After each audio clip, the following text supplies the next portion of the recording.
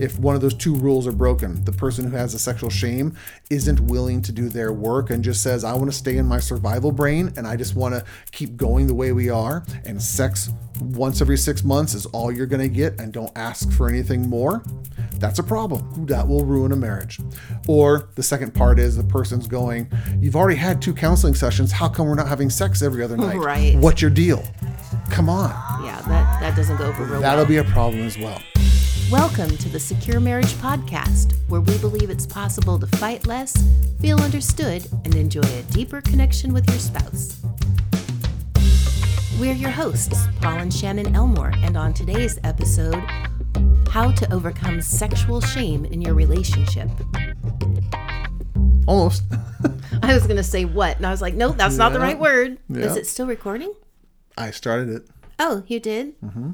Oh. Well, in the last one, our sex, and more sex podcast. Autopodcast? What? What was that? I don't know. Okay. We were talking about, sex getting boring in marriage. And I had brought up the piece that it's really difficult for some people to talk about, or not just talk about sex, but to even be naked in front of their spouse. Right. And so you had said, let's talk about the shame piece for those who either grew up in a household where sex was not talked about, or it was made to seem like something very shameful, or even for those who may have been sexually abused. And so that has caused shame issues in their adult and in their marriagehood. Right. Marriagehood. Marriagehood. New term. Yep, new term. You can, Copyrighted right here. Marriagehood. you can count on me. I'm That always would be a Shannonism. I'm always good for an interesting word here or there. What you're describing is called sexual shame. Right. And sexual shame is not usually a marriage issue. It's usually a personal issue because someone's internal world or definition about what is good and bad, especially around something so personal or vulnerable like sex, is now tainted in some way. And that can get tainted by parents who had sexual shame themselves, or culturally, you grew up in a very conservative home, and so you never wore anything that exposed your knees, or you were fully clothed, and you would never talk about sex. In fact, one of the questions I ask a lot when I hear someone in my office who's kind of had that background is, how did you learn about the birds and the bees? Who gave you the talk? And 9 times out of the 10 it was the talk never happened at home. I learned from magazines. I learned in the locker room. I learned from my best friend's mother. Where did you learn about periods? Where did you learn about developmental stages of a woman's body? And unfortunately, some of the answers is I was never taught. And I've had to, as a man, walk through that conversation with women in their 40s and 50s because they've never actually had someone explain biology about that, and it answers questions for them because it's always been so shameful. But when someone comes into a relationship carrying that sexual shame that is a personal issue for them, it really can screw up the sex life in a marriage. Right. And this isn't just a female issue. This is a male issue as well. A lot of guys have a lot of shame, primarily coming from their dad's perspective of sex and their own comfort level. But guys can bring this in as well into marriage, and it can really screw up a marriage and make it really, really disappointing. Right. Because there's some other messages that come alongside this, which is, okay, now that you're married, we expect to have sex. Right. But now I'm expected to do something that freaks me out. I don't know what to do about this. I don't know what to do, or am I going to be good enough? Or all sorts of things. And so there comes a mentality of, I will do the bare minimum. And so that is once a month, once every 6 months, or I will say yes whenever he asks, and I will fake it. I'll pretend like I'm having fun. I won't actually be there. I'll be in a dissociative state, or I'll be, doing the grocery list while we're having sex, and I'm not actually in that moment with my spouse. It really becomes a toxic element in a relationship. And it makes it difficult for the person who isn't in that shameful state. It makes them start to think, what's wrong with me? Why doesn't my spouse want to be here with me? Yeah. Primarily because the person who has the sexual shame usually doesn't know that they have sexual shame. It just feels normal for them. And they don't have the words. They can't actually talk about their feelings and what's going on and why they feel that way. They can't explain it to their spouse, but their spouse takes it personal. Right. Why doesn't my wife want to have sex with me anymore? I mean, we got married and this is what we were looking for, and now it never happens. Right. I feel rejected as a husband now, and this sucks. Sure. And it's not the wife's fault. Okay, I want to be really, really clear about that. But his own insecurity in that moment oftentimes makes him go, I want to go find some sexual significance in other places. So pornography or that person at the office or whatever that is, it contributes to that. It's not causality, but it contributes to that. To their own already. Exactly. Yeah, I think about when we were early married, and I would laugh and giggle all the time when we were having sex. And that was my own coping mechanism for the embarrassment or uncomfortableness. And I can remember one time you got really mad and I couldn't figure out what. I'm like, why is he so mad at me? And you told me, you're always laughing at me. Yeah. And it had nothing, I wasn't laughing at you, had nothing to do with you. It was my own way to cope with the uncomfortable feelings and situation that I was in, even though sex and marriage is not supposed to be uncomfortable. For me, it was. And I just remember being so hurt that you thought I was laughing at you and that I had done something wrong, and how could... And then how hurt you were because you thought that I was making fun of you in some way for what you were doing. And that can cause so many problems when you don't understand what's at the root of it. Yeah. If this is happening in your marriage, if this is something that you guys are experiencing, the number one thing that I'd want you to hear is you have to learn how to be patient with the person who is experiencing sexual shame. There's actually it's a two-part process. Number one is the person who is experiencing the sexual shame has to address those issues personally. They have to do their work. Oftentimes that involves counseling. Sometimes that can be done just in the marriage when you both become aware of this, and this podcast might be the thing that, starts connecting all the dots for you, going, that's what's happening in our marriage. Okay, now we know what to call it, and now we know what to do with it. Right. And if you're the person with the sexual shame, you can start to say, I am so uncomfortable to talk about this, but we need to talk about this, and we got to figure out a way to do this. And so you might come up with a way to start talking about all of the feelings and all of the embarrassment and shame and frustration and triggers and everything that comes along with it.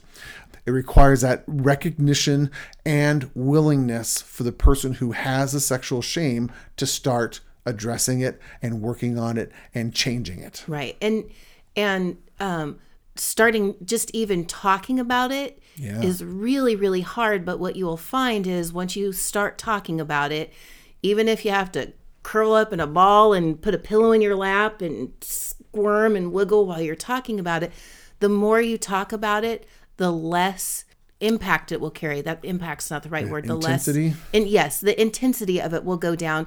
And you'll go, oh, I can talk about this piece now. What's the next really uncomfortable piece to talk about? And really, truly talking about it, as scary and as uncomfortable as that is, it really does start shifting. It doesn't carry the weight that it did.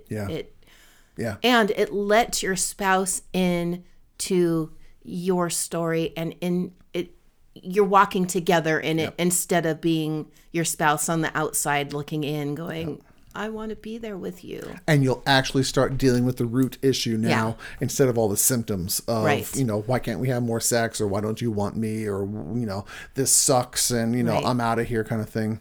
Well, so it answers a lot of questions for your spouse when you can start talking about that, and it's stuff that your spouse can't guess or even know. Yeah. And once your spouse knows, they may not know what to do with it, but it's like, okay. That makes sense. Now I know why you giggle every time I try to, you make sense. Yes, exactly. I can start to understand you. And that's one of the things from Secure Marriage is we want to build understanding in relationships.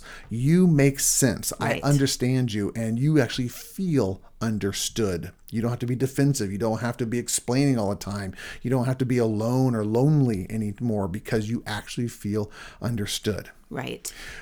But I mentioned there's two parts. One is the person who has the sexual shame has to do their work. Yep. The second part is the person who is going to be walking through this process of redeeming this wound that your spouse has.